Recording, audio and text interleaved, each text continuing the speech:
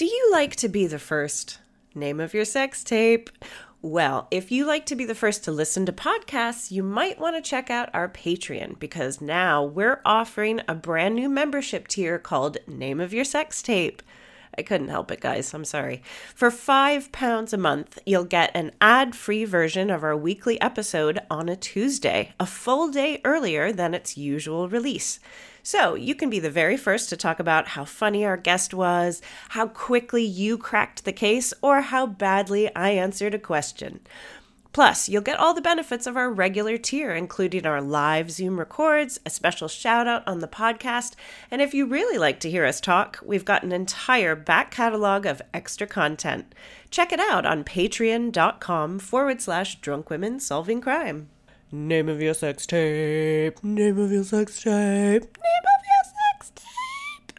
Fancy coming along to see Drunk Women Solving Crime live? Ooh, yes, please. Why not join us for our monthly London residency at the Marvellous Museum of Comedy? We've got monthly shows through to June. Plus, every show is a double header, so you get to see us record not one, but 2 episodes with 2 fantastic guests. You can find tickets on our website, drunkwomensolvingcrime.com. Shows are selling out fast, so be quick. Nice. Hey there, it's Michelle Norris. I'm host of a podcast called Your Mama's Kitchen. When I travel, I'm usually looking for a way to find a taste of home when I'm not at home. And one of the things I love to do when I am at home is entertain. And Airbnb allows me to do that. When I was in California recently, I rented a house that had a great kitchen. And when we were sitting around the table, we were all thinking, we're in someone else's house. Someone could be in all of our homes as well. If you have a home, but you're not always at home, you have an Airbnb. Your home might be worth more than you think. Find out how much at airbnb.com/host. Guys, guess what? What? We've booked a live show. We've booked a Christmas show. It's on the 2nd of December at the Clapham Grand in London. Oh my God, we're going to see each other's faces, we're going to see each other's bodies, and so on. I'm just genuinely deliriously happy that we're going to see each other in the flesh, and hopefully we're going to see some of you as well. So tickets you can get from claphamgrand.com. If you're not in London, then you can also buy tickets to watch on the stream. Yeah, so anywhere in the world, it will be at 7 o'clock UK time. So whatever time that is in your country, it will be streaming live. And there's 2 shows. We're doing 2 shows. So it's going to be 2 hours of entertainment. 2 fantastic guests. The second show will be a lot drunker than the first. So wherever you are in the world, it's okay to get drunk because it will be drinking time in London. Join us, please. Also, because of COVID, it is now a requirement that you have to buy 2 tickets at a time. Now, if you're like me and you like to go to shit alone, don't worry. We can hook you up with another person that's going on their own, pair you up, make sure that your personalities match. We'll do a full psych profile and we'll put you together. How's that sound? Do you know what? That sounds perfect. If you're like Taylor and your husband will no longer go to things with you, that's Clapham Grand, 2nd of December. Buy tickets online, come to the live stream. It's going to be so much fun. Christmas show. Christmas show. Christmas show. Twinkle, twinkle. Longest ad ever. Tickets you can get from Clapham Gland. Don't say that. The Clapham Gland. Oh my Our new sponsor. Drunk women solving crime. Drunk women solving crime. Drunk women. Now it's time for drunk women solving crime. This is Drunk Women Solving Crime. My name's Taylor Glenn, and I'm a writer and comedian. I'm joined by screenwriter Hannah George. Hello. As well as author and comedian Katie Wilkins. Hello. This is where beer meets breaking and entering, Prosecco meets perjury, and vodka meets vandalism. It's a true crime podcast with a twist of lime. Coming up on Drunk Women Solving Crime. The first details of this case is I've been drinking. Wash your hands before dinner and never touch a dead body. Yeah. God, the shame of not even having a husband to kill you. I mean, my God. When are you going to let me pork you? Which is not a vegan question either, to be honest. Now it's time for drunk women solving crime. Hello, and welcome to another episode of Drunk Women Solving Crime. It's my pleasure to introduce our guest for this episode. It is the author and pop sensation, Ariane Shireen. Hey, Ariane! Hey, thank you for having me. It's really exciting. Thank you for being with us. So nice to see your face and meet you virtually. Obviously, you know Katie a little bit. I feel like we should do the big reveal because you guys were roommates. Yeah. At one point. Yeah, we lived together and it was almost in the same room, wasn't it, Katie? I hate when people talk about roommate situations, though, when they're in their 20s and it's obviously a really nice place. It's like, you did not do your time. You know, you did not To be earn. fair, it wasn't really like, it was tiny, but I loved it. Oh, I loved it was, too. like, awesome. I love drinking tea with you and talking about your new relationship with your now husband. Oh, it's so weird. Well, I can think of no better segue than to ask, Ariane, have you ever been the victim of a crime? Yes, I have. When I was in my late teens, I think I was about 19, I was in Topshop Oxford Circus, you know, like the biggest clothing store in all of Europe. Yes. And very familiar. I was on the bottom floor and I was trying on wigs, like really silly wigs, like, you know, bright red crazy wigs, Tina Turner style wigs, all these wigs. Fun. And I made the mistake of putting down my bag. And when I turned around, it had gone. I know. So obviously I had to take off the wig before I reported it, 'cause that would have been kind of stupid and embarrassing. I said what had happened, and the security, they did not care, because it wasn't one of the, you know, it wasn't like Topshop stuff. If I'd stolen a wig, I would have been in trouble. But somebody just stolen my bag, and you know, they didn't care. So they told me to report it to the police. So I went to the police station because it had 250 quid in the bag takings from the previous night's work. Oh, man. Went to the police station, met this hot policeman, Okay. Okay, keep going. things are looking up. started dating him for... I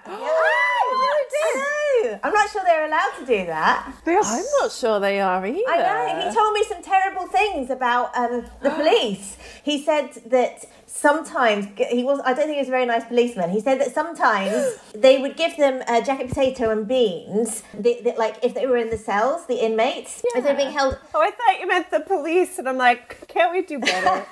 No. And I stand by that for people in jails too. They gave them jacket potato and beans because it's like a vegan meal and everybody can eat it. Yeah. Sure. And they would spit in it. Oh, no, that's horrible. And then they'd have to eat it anyway. I'm sure not all policemen do that. I'm sure lots of police are really lovely. Well, I I'm mean, not sure about now that. to be fair, a lot of stuff has come out about the police lately that's not lovely. So We have only recently learned. Do you know what's... you know what's sad about this, though, is I always sort of defend British police because I think, on the whole, they're a little bit better than American cops. So this could be a slippery slope into some real realizations for old Taylor Glenn here. Some bad nuggets. guns, but they could still be white supremacists. Wow. Like, why the need? There's so much I could, deconstruct about that. Like, really, you look down on people that you have in custody? And also, that then God. becomes not a vegan meal. Is it still veggie? Pescatarian, I guess, right?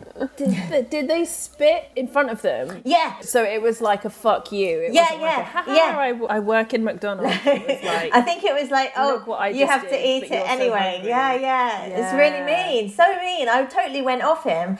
And I refused. Very glad to hear that, actually. Well, I went out with him for a little bit longer because I was only young. But then he asked me the most romantic question I have ever been asked by a bloke, which was, when are you going to let me pork you? Which is not a vegan question either, to be honest. Wow, this guy sounds fucking awful. We've had some real cunts on the show, but my God. Yeah. Wow. Sorry, not on the show. We've talked about them. That sounds like I'm. We've calling heard them. tell of cunts. Yeah. Kind of a funny turn of phrase, though, because in the States we call Cop's pigs. Oh, yes. What? Joke's on him that his only word for sex is pork. I never saw a bag theft story on Oxford Street going this way, so I will say this has had some twists and turns. This is some very good intel on the corrupt police force that we need to investigate. Yeah, we'll look into that. And they sold wigs at Topshop. I need to backpedal just to that Did you not detail. go to the basement, Taylor?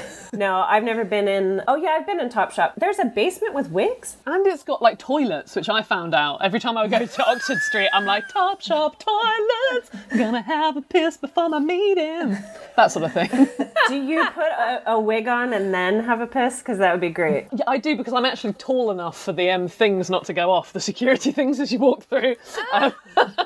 Oh, that's so good. I had another question, which I like weird little details. I'm sorry, but do you remember the wig you were wearing when you discovered that your bag was gone? Like, I just wondered if that was burnt into your brain. Like, oh yeah, it was a red, I think it was curly... a bright sort of red, pink, flaming red sort of wig that looked like completely unnatural. Like a big long one. And I was so excited to try it on, and I just didn't think about my bag. Big mistake in the middle of London. Big mistake. But at least you got to pork an asshole. So... No, we don't know that.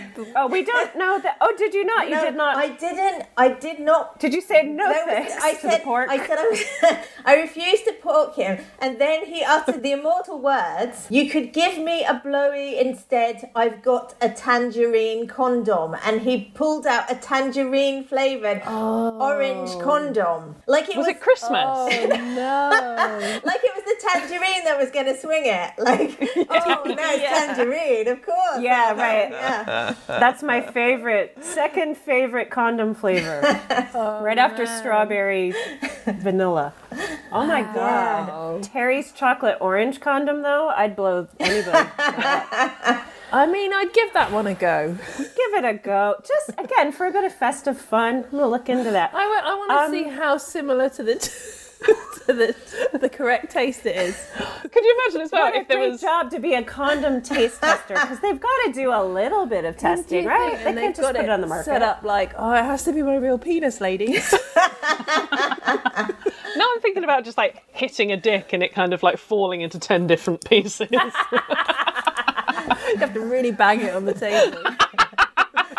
Oh my God. How did we get here, guys? It doesn't matter How we got. I love how we get there. Ariane, we always ask, if you had the perpetrator in the room with you, don't worry, they can't hurt you, they can't talk back, no harm will be done to you, you can say anything you want, do anything you want, what would you do? I would tell them that what they'd done was very bad. Sounds like I'm talking to my daughter now, doesn't it?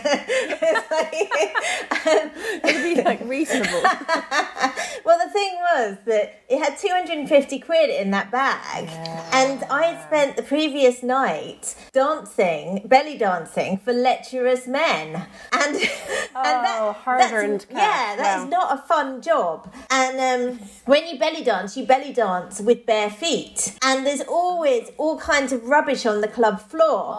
So you get black feet that are covered in like dust and grime, and then generally at least one person has like smashed a glass, so sometimes you get little bits of glass embedded in your feet as well. So it is a hard, dirty job.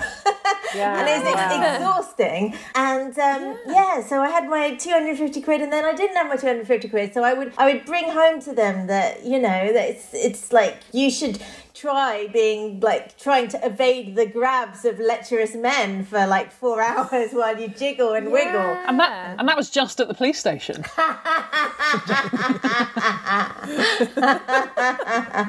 Yeah, that is horrible. When it's like... That really stings because that's such a jackpot for them. Yes, that was proper cash. hard-earned cash.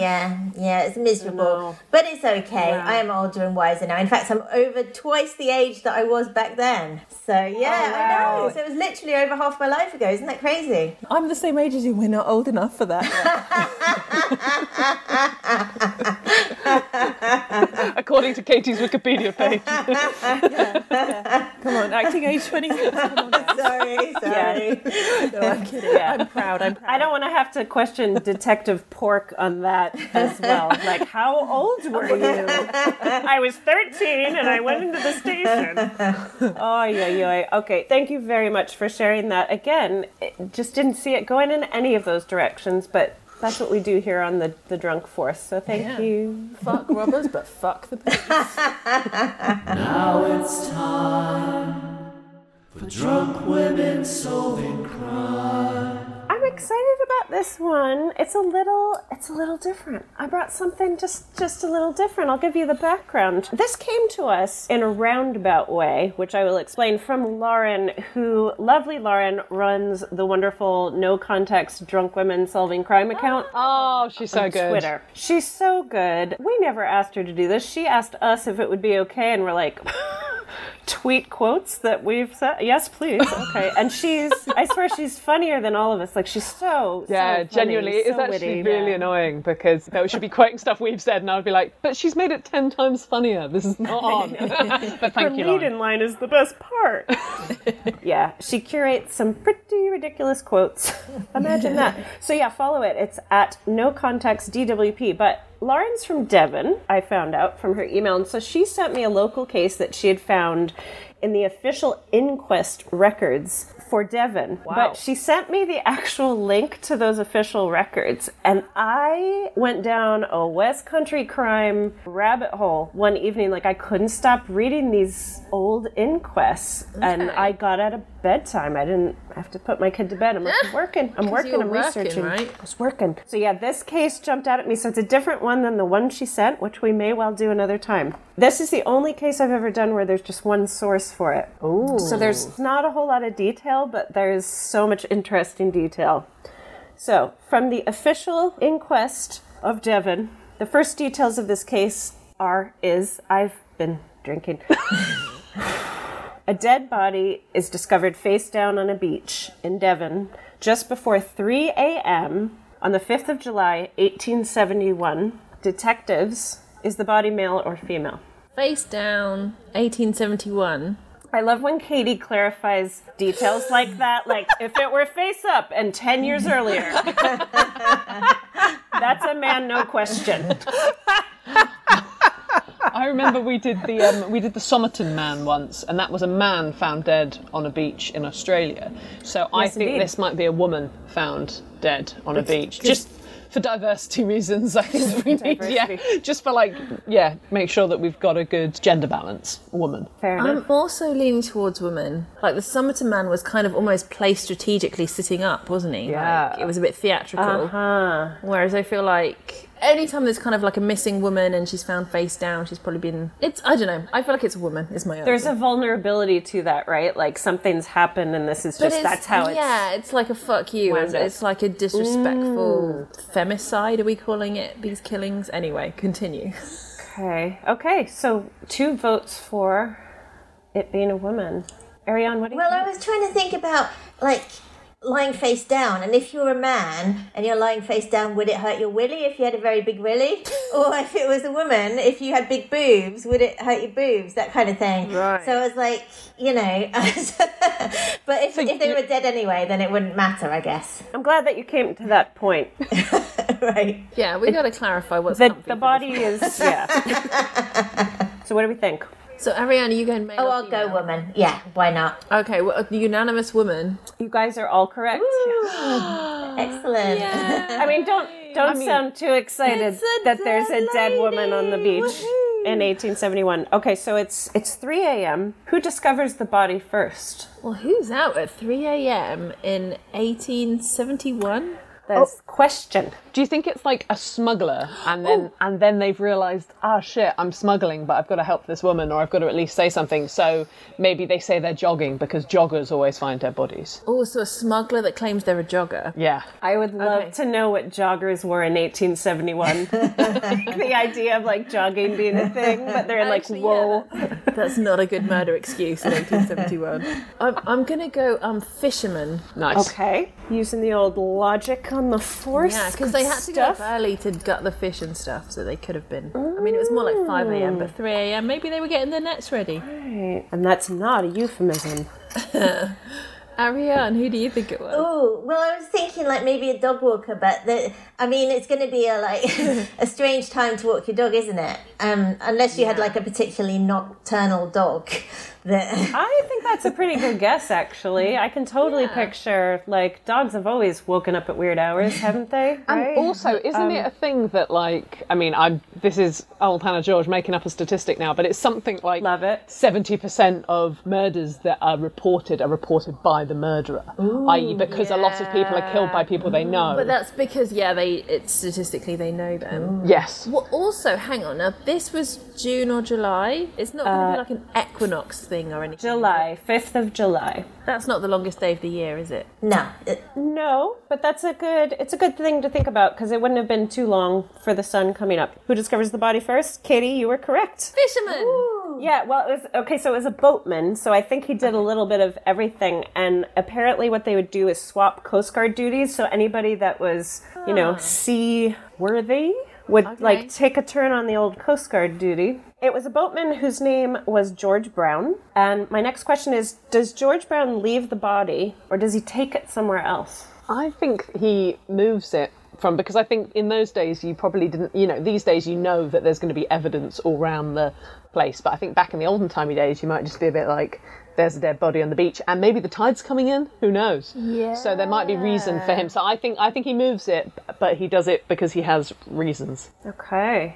That's good, actually. Yeah, he moves it because there's no forensic protocol and he has to get it off the beach because it's going to smell because there's no freezers. We're so smart. We know all the stuff. We know loads of stuff, Ariane. You're really impressed with us. Ariane, any different take on that? Do you think he left the body? Do you think he took it? Oh, maybe I don't know. I mean, leaving it seems to be the sensible thing to do. Just, yeah, I'm going to go with he left it. Okay. I thought the same thing. I was like, just because it's so programmed into me, like I would never touch a dead body. First thing I learned as a kid, don't touch the dead body. You come across that, Taylor. Wash your hands before dinner and never touch a dead body. Yeah. First of all, Hannah George, spot on, had to do with the tides. The tide was out when she was found, so he was worried the body would be washed away. Smile of white coming out. I was going to say. But also, yeah, there just wasn't really as strict of a protocol to follow. So he takes it somewhere else, and we'll talk about where that somewhere else was. But first, some questions about how inquests into suspicious deaths even worked in the 1800s. Question, how soon following a suspicious death did an inquest take place? Ooh, I would imagine it would have to be pretty soon just because of the fact that they wouldn't really have refrigeration, would they? Yeah, I was leaning towards that too. Yeah, I agree. So I don't know if you'll think this is soon enough or not, but it was 48 hours. It had to happen within 48 hours. Okay. But yeah, I sort of thought so much can happen in that length of time. And I suppose it's not that different from today. Like, by the time an inquest happens, it's not immediate, but... I've watched Midsummer Murders, and they, do the whole thing in 2 hours, so... Yeah. It's a great documentary series. Yeah.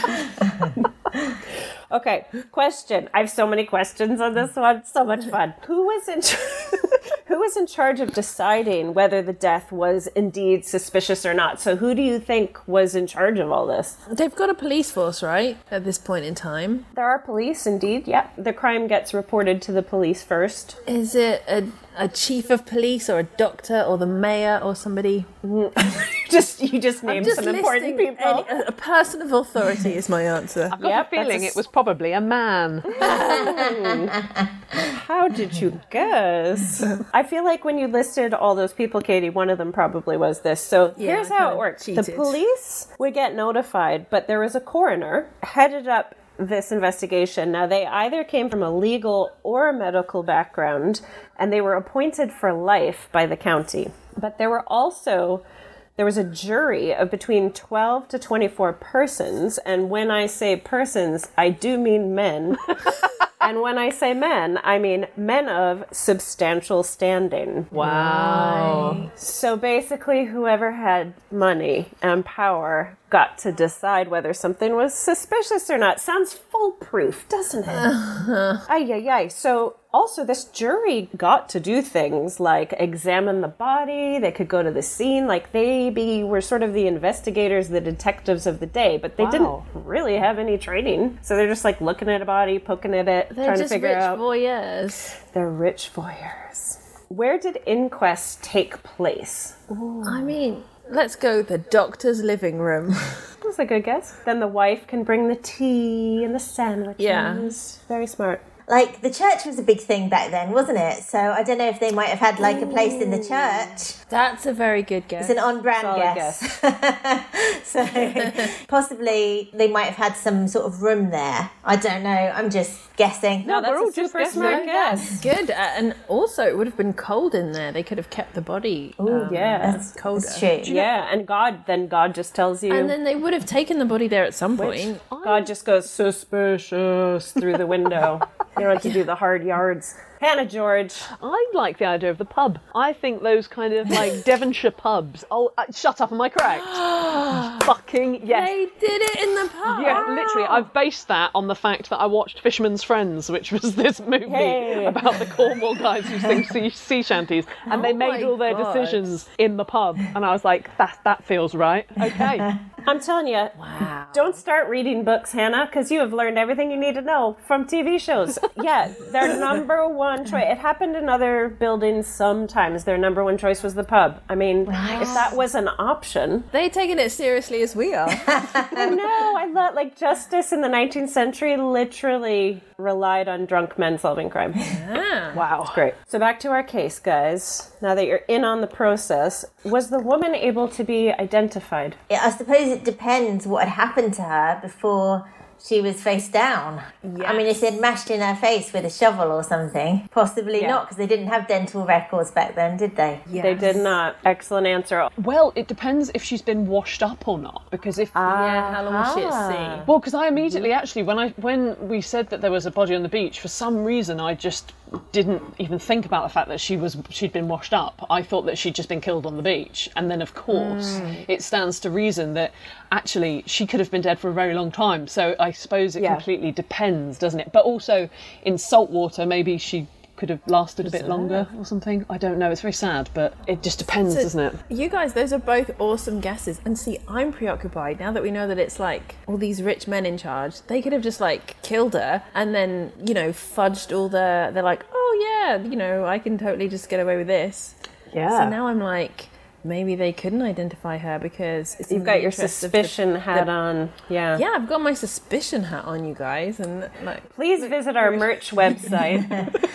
So we'll get those made. If they were in the pub doing the inquest, would they be drunk men solving crime? Yes. They would. I don't see how they couldn't be. They would. I mean, you don't go to the pub and get lime and soda. I mean, unless you're a very broke comedian. Unless you're really thirsty. Yeah, that's true. 35p, you can't beat that. Oh, I get lots of lime and soda. There's no shame in that. So she was able to be identified, for sure. George, who discovered the body, his first statement was, no, I don't recognize her. So he had carried the body, obviously looked at her, had no idea who she was. But then later, according to the inquest, he ran into somebody who said, hey, Helen Balkwell is missing. And he went, oh my God. Oh yes, I know who she is. That's who the body is. Okay. So that was his story. That's his statement. Now. And how, like, from what Hannah and Ariane said, was she mushed up or was she fresh? Could you have identified her? You could have identified her, yes. You could, so he could have recognised her quite easily. Yes. I have to repeat that you just asked if a body was fresh or mushed up. Maybe we edit that out. No, I don't think so. I think those are the official terms in 1871. Imagine how they were speaking back then. Come on, we're very, very... We might cut it out. We'll see. It'll be fun. It'll be fun to decide. We'll have an inquest about the inquest episode. Stop making it funnier because we have to keep it in. That's my specialism. Saving something controversial. Was Helen married, guys? I can't believe I didn't ask this first. It's the most important question. Was Helen married or was she a single woman? Somebody own her. Often it's the husband, isn't it? So yes. So maybe yes. Is she in more danger or less danger if she's married? God, the shame of not even having a husband to kill you. I mean, my God. Back then everybody was married, weren't they? Even like when they were like 17 or 16. Yes. Yeah, they got married super young, so statistically she was likely to be married. Did we ascertain how old she is, or is that coming? No, and do you know what's funny? Nowhere in this do they say how old she is, and that feels like kind of an important detail. Interesting. We can assume that she's quite young. It sounds like she's probably early 20s, I'm guessing. Okay, then yeah, married. Okay. She was married, and I can't get over what a depressing question that is. Like, are you in more danger in this era if you're married or single? And like, I'm honestly like, you're fucked either way. It's so depressing. She was married. In fact, she was a newlywed who'd married her husband, Henry Balkwell, just 1 month earlier in June. Well, he's just become my number one suspect. Okay, was it George before, but now we're on to Henry, maybe? Yeah. Let's see. What was Helen wearing when her body was discovered? Well, whatever it was her fault.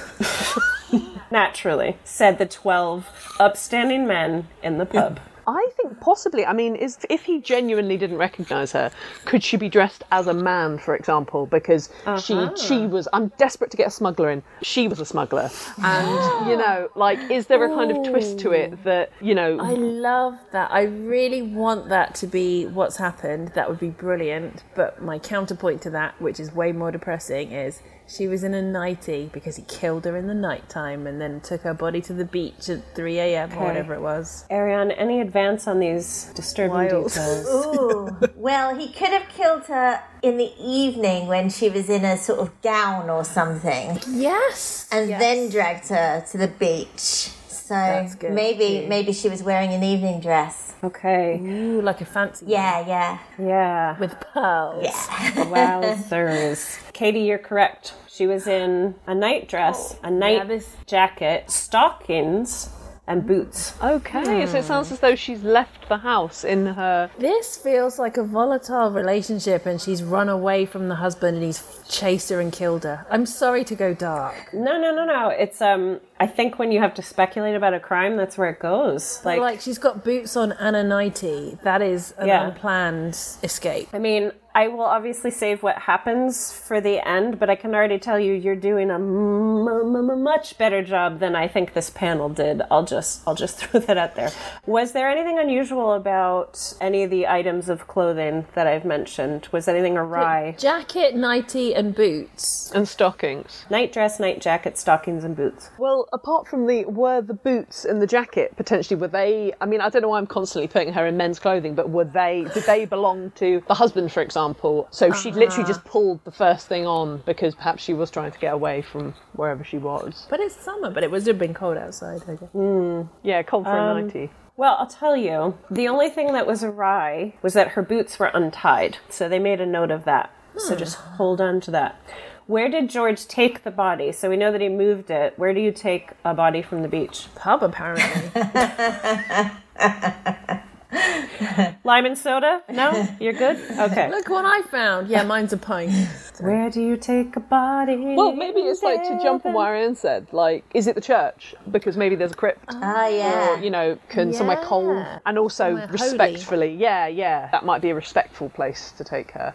Depending how in on it George is. Because if George is in on it, then maybe he takes her straight back to the husband. Changed his story was like, I have to protect the powerful men and say I don't know her. Oh, are we going with the new story of, yeah, of course it's that woman. Like, it feels like he's at best a coward. Any other police station? Maybe if there's a police station? station, he takes her to the police station. I'm going with the church. I think that would be, because you wouldn't imagine that anybody would tamper with it because they wouldn't be in the church in the middle of the night, I don't think. Yeah. And they'd be in serious trouble if they did tamper with it in a church, like for their beliefs and stuff. Drunk women solving crime. Exciting news, Klaxon.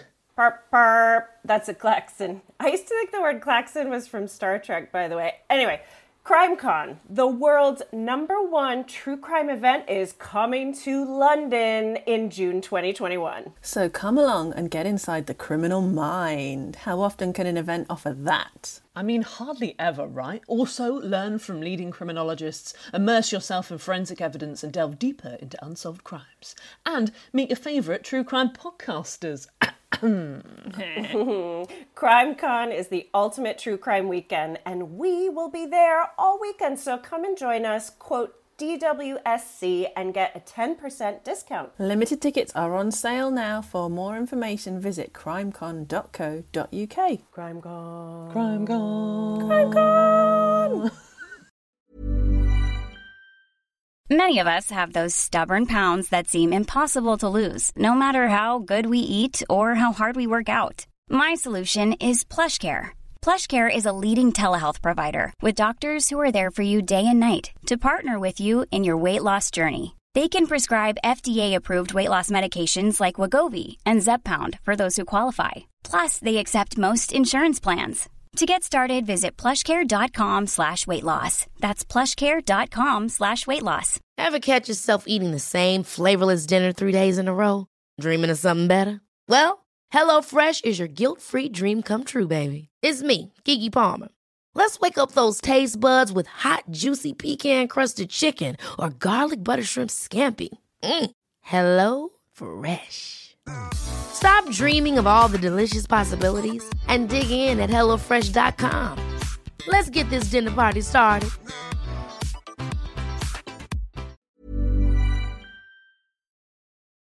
So he took it to a lime kiln. Ooh. We're going to need a bit more information about that, Taylor. So a lime kiln, I should have looked up limestone. No, I did look up what it looks like. Quarry. So a proper kiln within a building, but there's like a kiln master. Now I'm calling him that. I don't think it's actually called a kiln master who lives in the building. Okay. So they basically just shovel lime in and then it reduces it down to, I forget what it's called, simple lime. What, limestone or lime the fruit? Stone.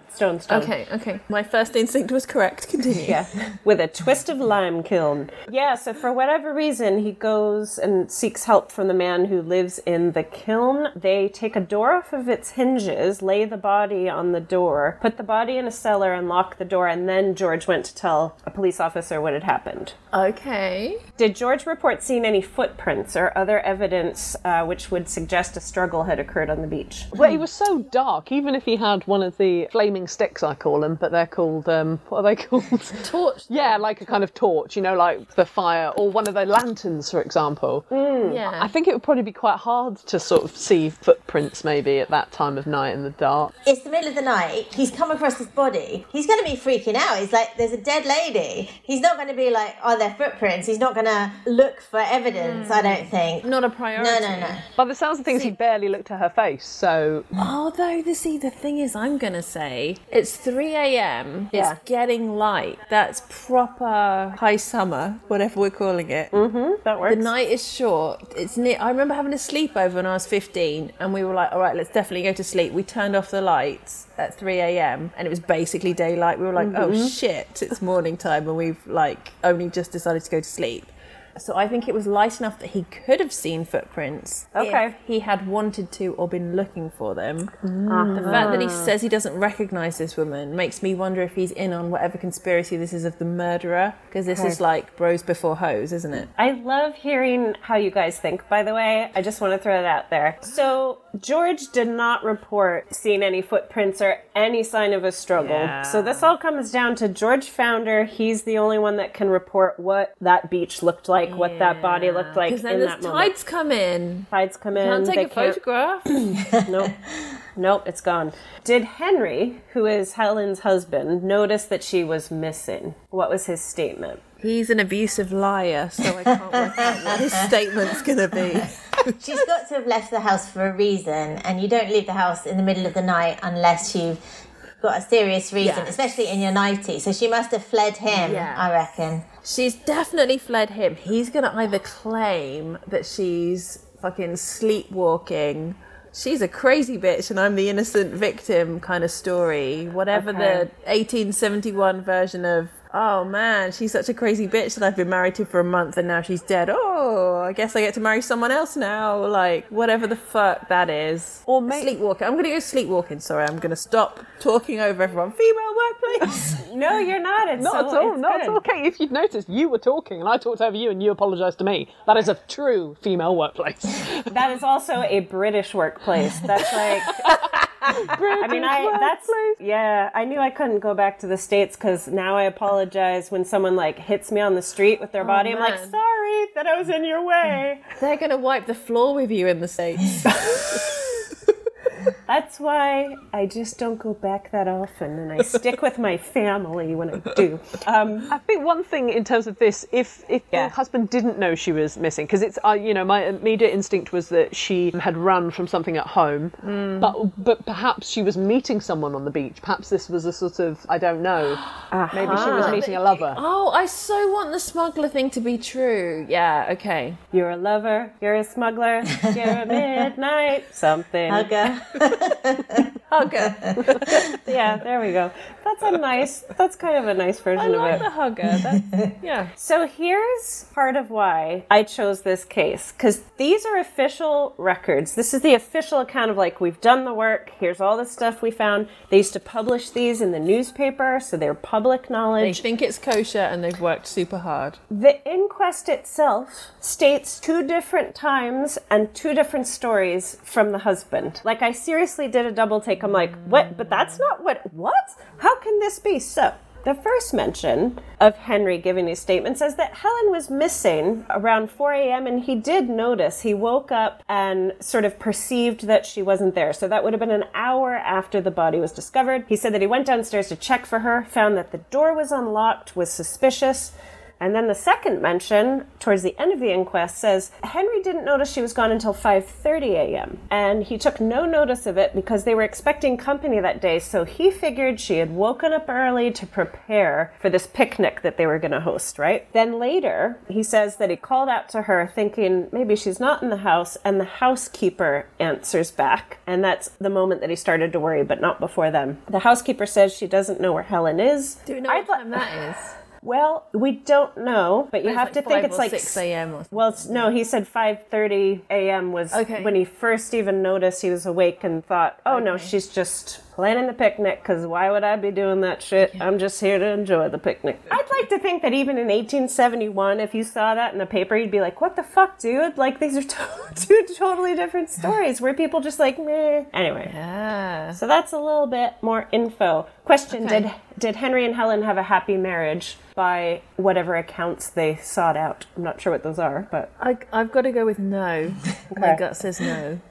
I think it's pretty hard to have a happy marriage back then if you're a woman. Yeah. It's all arranged and they can do what they want to you because you're not a person. Yeah, and you're subjugated and it's just, it sounds horrible. It's happiness as defined by the man. Mm-hmm. Yeah. Also the idea of like me not being in bed at 5:30 and Toby just being like, I bet she's whipping up something in the kitchen. Yeah, she's pounding some dough for a pie for me. Yeah, almost the expectation of that, it tells you so much that like, oh, that could be what she's doing. Yeah, she just loves doing all this loads of extra work that I don't have to do. She just loves it. And did he feel like emasculated? Because he's like, yeah, I woke up at 4 and I just sensed she wasn't there. And then they're like, okay, bro, whatever. Perceiving your wife's not there. Somebody's whipped. So, by all accounts, they had a very happy marriage. No quarrels at all. Oh, really? There's no previous of beatings or Not that we mother-in-law know that's of. unhappy with him? Not that we know of, but again, they've only been married a month. Like, give it time, and it will go sour. Yeah, they're in the first flush. So according to Henry, they had gone to bed around 10 p.m. the night before. They were both really happy, and the last thing that Helen had spoken about was hosting the people the next day at the picnic. And he said that she was extremely cheerful about it, and it made a point of saying, Henry fell asleep before she did, and I just immediately thought, like, I bet that was fucking mid-sentence. Like, I bet she was like, do they eat ham? Henry? Oh. So... I've brought up this picnic a couple times. What is significant about this picnic? Why do you think it's even mentioned in the inquest? Because of who was there. A lot of people were at it. It was more than 6 people. It was breaking So this was a picnic that was brought up by Henry that never occurred, obviously, because then her body is found. So these were plans in motion. They were going to host friends and have a picnic. Okay. Why do you think the jury in the pub, the drunk jury, thought, ooh, yeah, this is important? Maybe because there were preparations for it or there were no preparations for it. So if she'd prepared for it, then maybe she wasn't, this wasn't like, obviously wasn't part of the plan to get killed. Yeah, there was no half-baked dough or no like apples waiting to be put in a pie, and the preparation didn't exist. I'm nodding. You're totally wrong. But guys, we're genuinely good at this. We got to take this on the road. Professional. It is professional. Anyway, Hannah, what do you think? Well, yeah, I was thinking that perhaps it's either that the people at the picnic are significant in what comes next, i.e. because somebody, if this goes to court, somebody has to be accused of it, right? So we still haven't got the person that we're going to blame, and so far we've got George and we've got Henry, but I'm not convinced. I think there's a third player here, and I think it might be something to do with the people they're going on a picnic with. The reason the picnic was significant is that it was supposed to take place in the very spot where Helen's body was found. Oh my God. Dun, dun, dun. It was called Thirlestone Sands. It was about 1.25 miles from Helen and Henry's house. And according to Henry, Helen had been anxious about this picnic for several days and was very worried that it would not go well. One more detail included in this inquest. Helen's brother gave testimony to the panel down at the Wolf and Whistle, making big decisions. Her brother stated that it wasn't called the Wolf and Whistle. I made that up, but it might as well be. Her brother stated that Helen had lived with him for a few years earlier before she met Henry, and that she had complained of a strange man who would come knock at the door late at night, and that she had never gotten over the fright of this. Ooh. Just throwing that out there.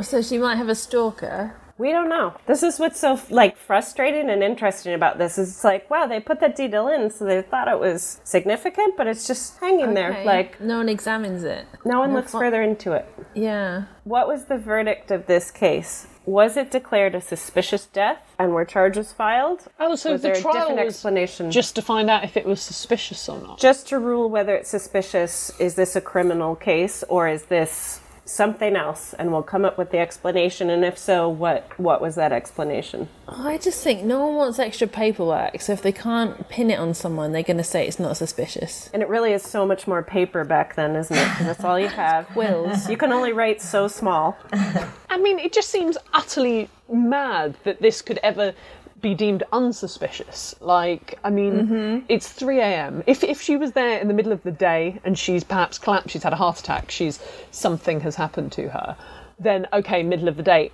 Any death that happens in the middle of nowhere at night time with somebody in their nightdress, it's 100% suspicious. Of course it's suspicious. It's this, yeah, it's like, what's that film?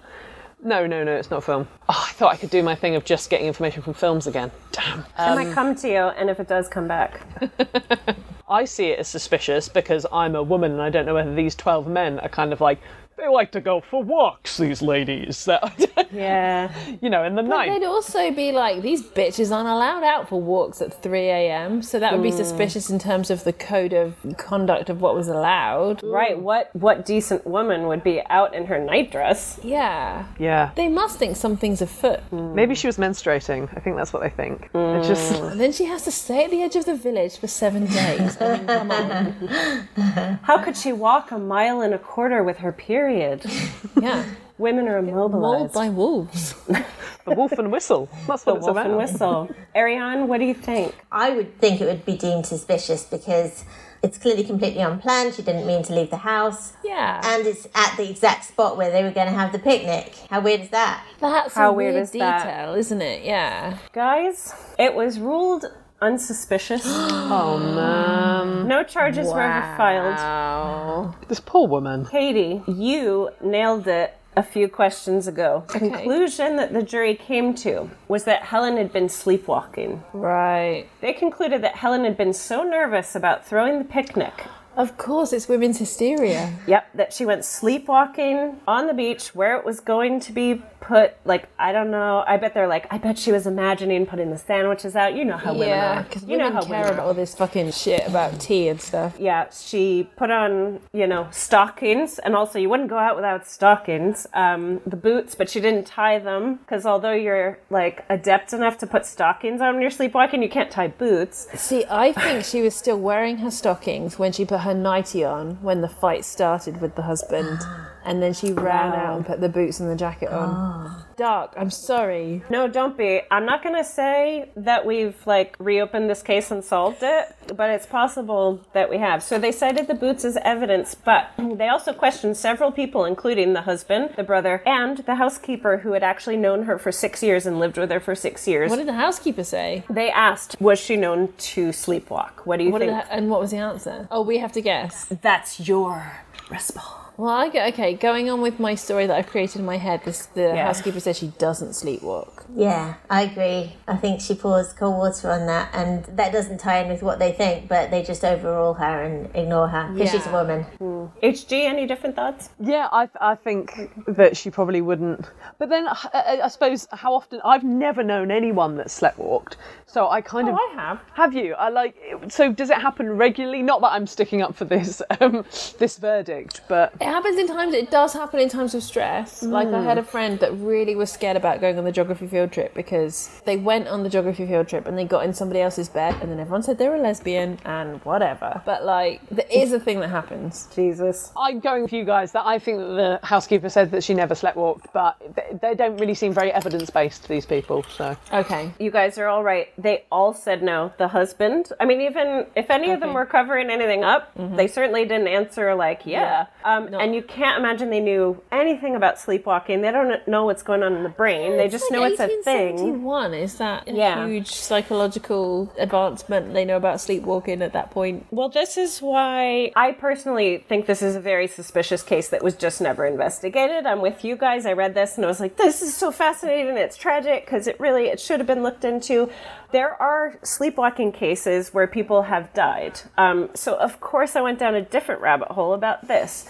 Now, here are some inconsistencies. One, sleepwalking usually starts in childhood and not in adulthood. Yeah, my friend was a kid when it started. Yeah, so it's rare for it to come on this late in life. I think literally all the sleepwalking death cases I found, they were known sleepwalkers. Like, they did it all the time. It was just, like, common knowledge. And also, in all of those cases, the person is either hit by a car or they fall off a really high bridge. It's definitely something where there's impact and there's no way they could have woken up. And to me, you don't wander onto a beach, wade into water until you're under it. Still, you don't wake up and you drown yourself. Okay. There's no evidence that this was a body that had fallen from a cliff. It just seems like she drowned and it washed up, and it just doesn't add up for me. So was it drowning that was the cause of death that we think? They didn't even investigate that, did they? They ruled drowning as the cause of death. I mean, that's the assumption. Well, she was sleepwalking and she drowned, So there was no signs of a blow to the head or any...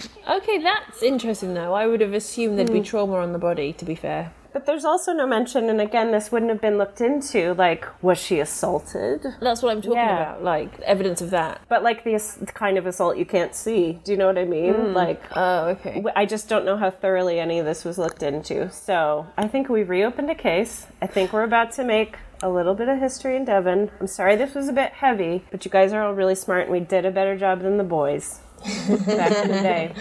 We did a better job than the 1871 rich boys. We're amazing. So we'll never know if this was a tragic sleepwalking accident or something more sinister, but I would like to say, here's to Helen Balkwell. You would have thrown a great fucking picnic, Helen. Cheers. Drunk women solving crime. It's now time for a listener crime, guys. So here we go. This comes from Felicity. Felicity, thank you for sending this in. My ex-boyfriend and I lived in London, and his stern German mother came to visit. I was keen to impress her, as she'd already made it clear I wasn't good enough for her precious boy. We went for coffee in Notting Hill, and I had with me my fake Chanel handbag. I hung it on the back of my chair instead of holding it in my lap. When we came to leave, the bag was gone, along with my phone, purse, and anxiety chocolate.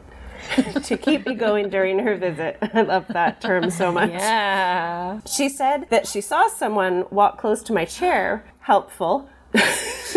The police said that her description matched half of London. No comment. The cafe, hipster. The cafe gave over their CCTV footage, but the London riots broke out the next day, so my case was closed. The Sony factory burning down was understandably a much bigger problem. A week later, I got a Facebook message from someone saying my driving license and loyalty cards had been found on their doorstep, all wrapped neatly in the wrapper of my anxiety chocolate. What? That's not what you do with the wrapper to an anxiety chocolate. Weird. weird. It seems the thief had ditched everything useless from the bag, which was most of it as I was unemployed at the time. I was reunited with my license, loyalty cards, and a precious photo that I kept in my purse, but my phone, money, chocolate, and fake Chanel bag were gone forever. Was this a sure sign I should have ditched him sooner? Should any woman make life that hard for herself to impress a tyrannical German mother? Why did the thief so meticulously wrap everything up and ditch it on a random doorstep? Please help me solve this mystery. Drunk women, lots of love. Wow. I know. What a tale. Ariane, was that triggering for you? Another handbag-related theft? No, if I was the thief, I wouldn't have wrapped her stuff in an anxiety chocolate wrapper, because those wrappers, like especially, if you think dairy milk and stuff, they take fingerprints really well. Ooh, so you'd have to wear gloves. And also, why be kind? It's good thinking. Like, why be offer a little bit of kindness? Why not just put them in a bin if you're going to be immoral enough to take someone's bag?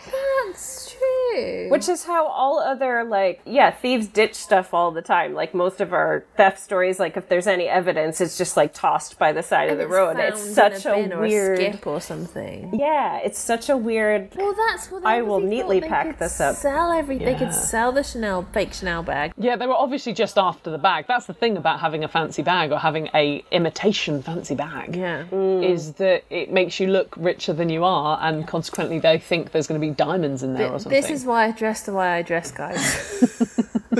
I don't even know what I'm saying anymore. No, that's fine. I love rocking Sainsbury's fashion collection. I think it's high quality clothing. No one's gonna bother me. Could you imagine though? It'd be so, I could just imagine some robber coming up to my table to have a look at my bag and then just going, nah, and then just walking off again. Yeah. I just feel super bad for her. I know not just one, but two other people who have tyrannical German mothers-in-law. I just feel so bad that, this was part of her, look, I'm so put together, and she had her, bag that she was happy with. For time, I cut out a very important line, I'm realizing. She put the bag on the back of her chair because she didn't want to appear, materialistic, I'm so attached to this bag. Yeah, I'm showy. Gonna hold it. And that, actually, I should have kept that in. Wow. It just killed me. Yeah, because in London, I literally do keep my bag on my lap like I am that. Yeah. I look like someone that doesn't live in London that's really scared of London, but I don't give a shit. No one's going to rob me. I always remember on the island, this old lady that I knew, she'd had her handbag stolen. And a few months later, what had obviously happened is someone had stolen it and then thrown it in a bush because there wasn't really... All that was in there was her diary and some Werther's Originals and just shit like that and loads of tissues. But they'd thrown it into a bush and a badger set had used all the stuff to make its make its little home. And I just love the idea of these badgers turning up at places in her diary and stuff, or or that the badgers had done it. But it's such an Isle of Wight way of kind of getting your stuff back and going I guess I'll leave it. That's so cute. That's really enjoying it. Yeah. It was a setup. Hey. Come on. I think they had a bit of remorse. I think that actually, if you're savvy enough to recognize a label, you're also savvy enough to realize, oh, this is a knockoff, but I'll take what I can get. Ooh. And I feel kind of bad because I targeted somebody who doesn't have a real Chanel bag. So this little wrap-up thing was sort of like a remorseful, and I ate your chocolate because I also really like chocolate. Okay, so it's a robber with a moral code. Also, how anxiety-ridden must you be as somebody that steals handbags for a living? He deserved that chocolate, because I would be super anxious. Oh, he's got his own anxiety. Well, I would have tummy aches every day. Yeah, quite right. I think we at least reinforced the breakup of that story, if not solving the crime. We profiled the guy. We've had a busy night, so all that's left to ask is, Ariane, tell us what you've got going on, please. Oh, wow. Well, I've got a book out called How to Live to 100, which tells you how to live to 100. I've written it with a consultant in public health, and he's looked at 100 different things, from green tea to sex to sweeteners to gardening, and how they affect life expectancy. And then he's provided... What should we all be doing? Sorry, I've interrupted. Or what should we be avoiding? Because I think you have a Charlie Brooker quote on the book, don't you? And he's like, unfortunately, this is a really helpful book. And I was like, yeah. Well, the one thing that I do is dye my hair, and that's linked to breast cancer in women. Oh, no. Yeah. So... God damn. I know. It's dark hair dye that's the problem. It's not blonde hair dye. So... Okay, really? But there's all kinds of amazing findings. Like you should have sex twice a week, but any more than that, and it's counterproductive. So what? Yeah, so twice a week. Yeah, we don't know why. Yeah, I mean, I sounded a little bit too blown away because, like, I'm good, fine, I'm in the limit, but why? Yeah. We don't know. Is it harmful? Is it harmful though to go over that? I asked my 27-year-old self. Well, can I just say to all the women listening, feel free to just tell your husbands and boyfriends whatever you want to believe. It's fine. Like, I read this book and it said more than once every 2 months is too many. So. Yeah. Or it said you have to fuck me all the time because that's what I would prefer. Like, is this whatever you want and what you want. Is this like heteronormative research as well? Like, is this just like man and woman, or is it universal? I think that study was just straight couples, but he has looked into gay partnerships and regarding longevity. So it's some interesting findings in the book. There's like loads of research. So you're married, so that's good. That's always been associated that's going to be with worse the longer for women. No. Like men live longer if they're married, and women live shorter if they're married. That's the fact I remember. Is that wrong? Has that been updated? Tell us. It's got more benefits for men, but it's got some benefits for women as well. Yeah. And also having kids is good. Having kids extends a man's life by 2 years and a woman's life by a year. So yes, but this is a lot of stuff that's better for men. What can we be doing? Not dyeing your hair dark, Katie. No. All right, no more brown hair dye in the next lockdown for me. Drink green tea. Green tea is great. Drink coffee. Don't drink them together. It really is that good for you. Yeah, it's really good green for you. Tea. Well, the Japanese live so much longer than we do. And we think it's because they drink loads of green tea, they eat fish, they don't eat meat, not much meat. Okay. They eat funny mushrooms. And they eat lots of vegetables, but they also keep themselves active, and they're very social. So they have these communities.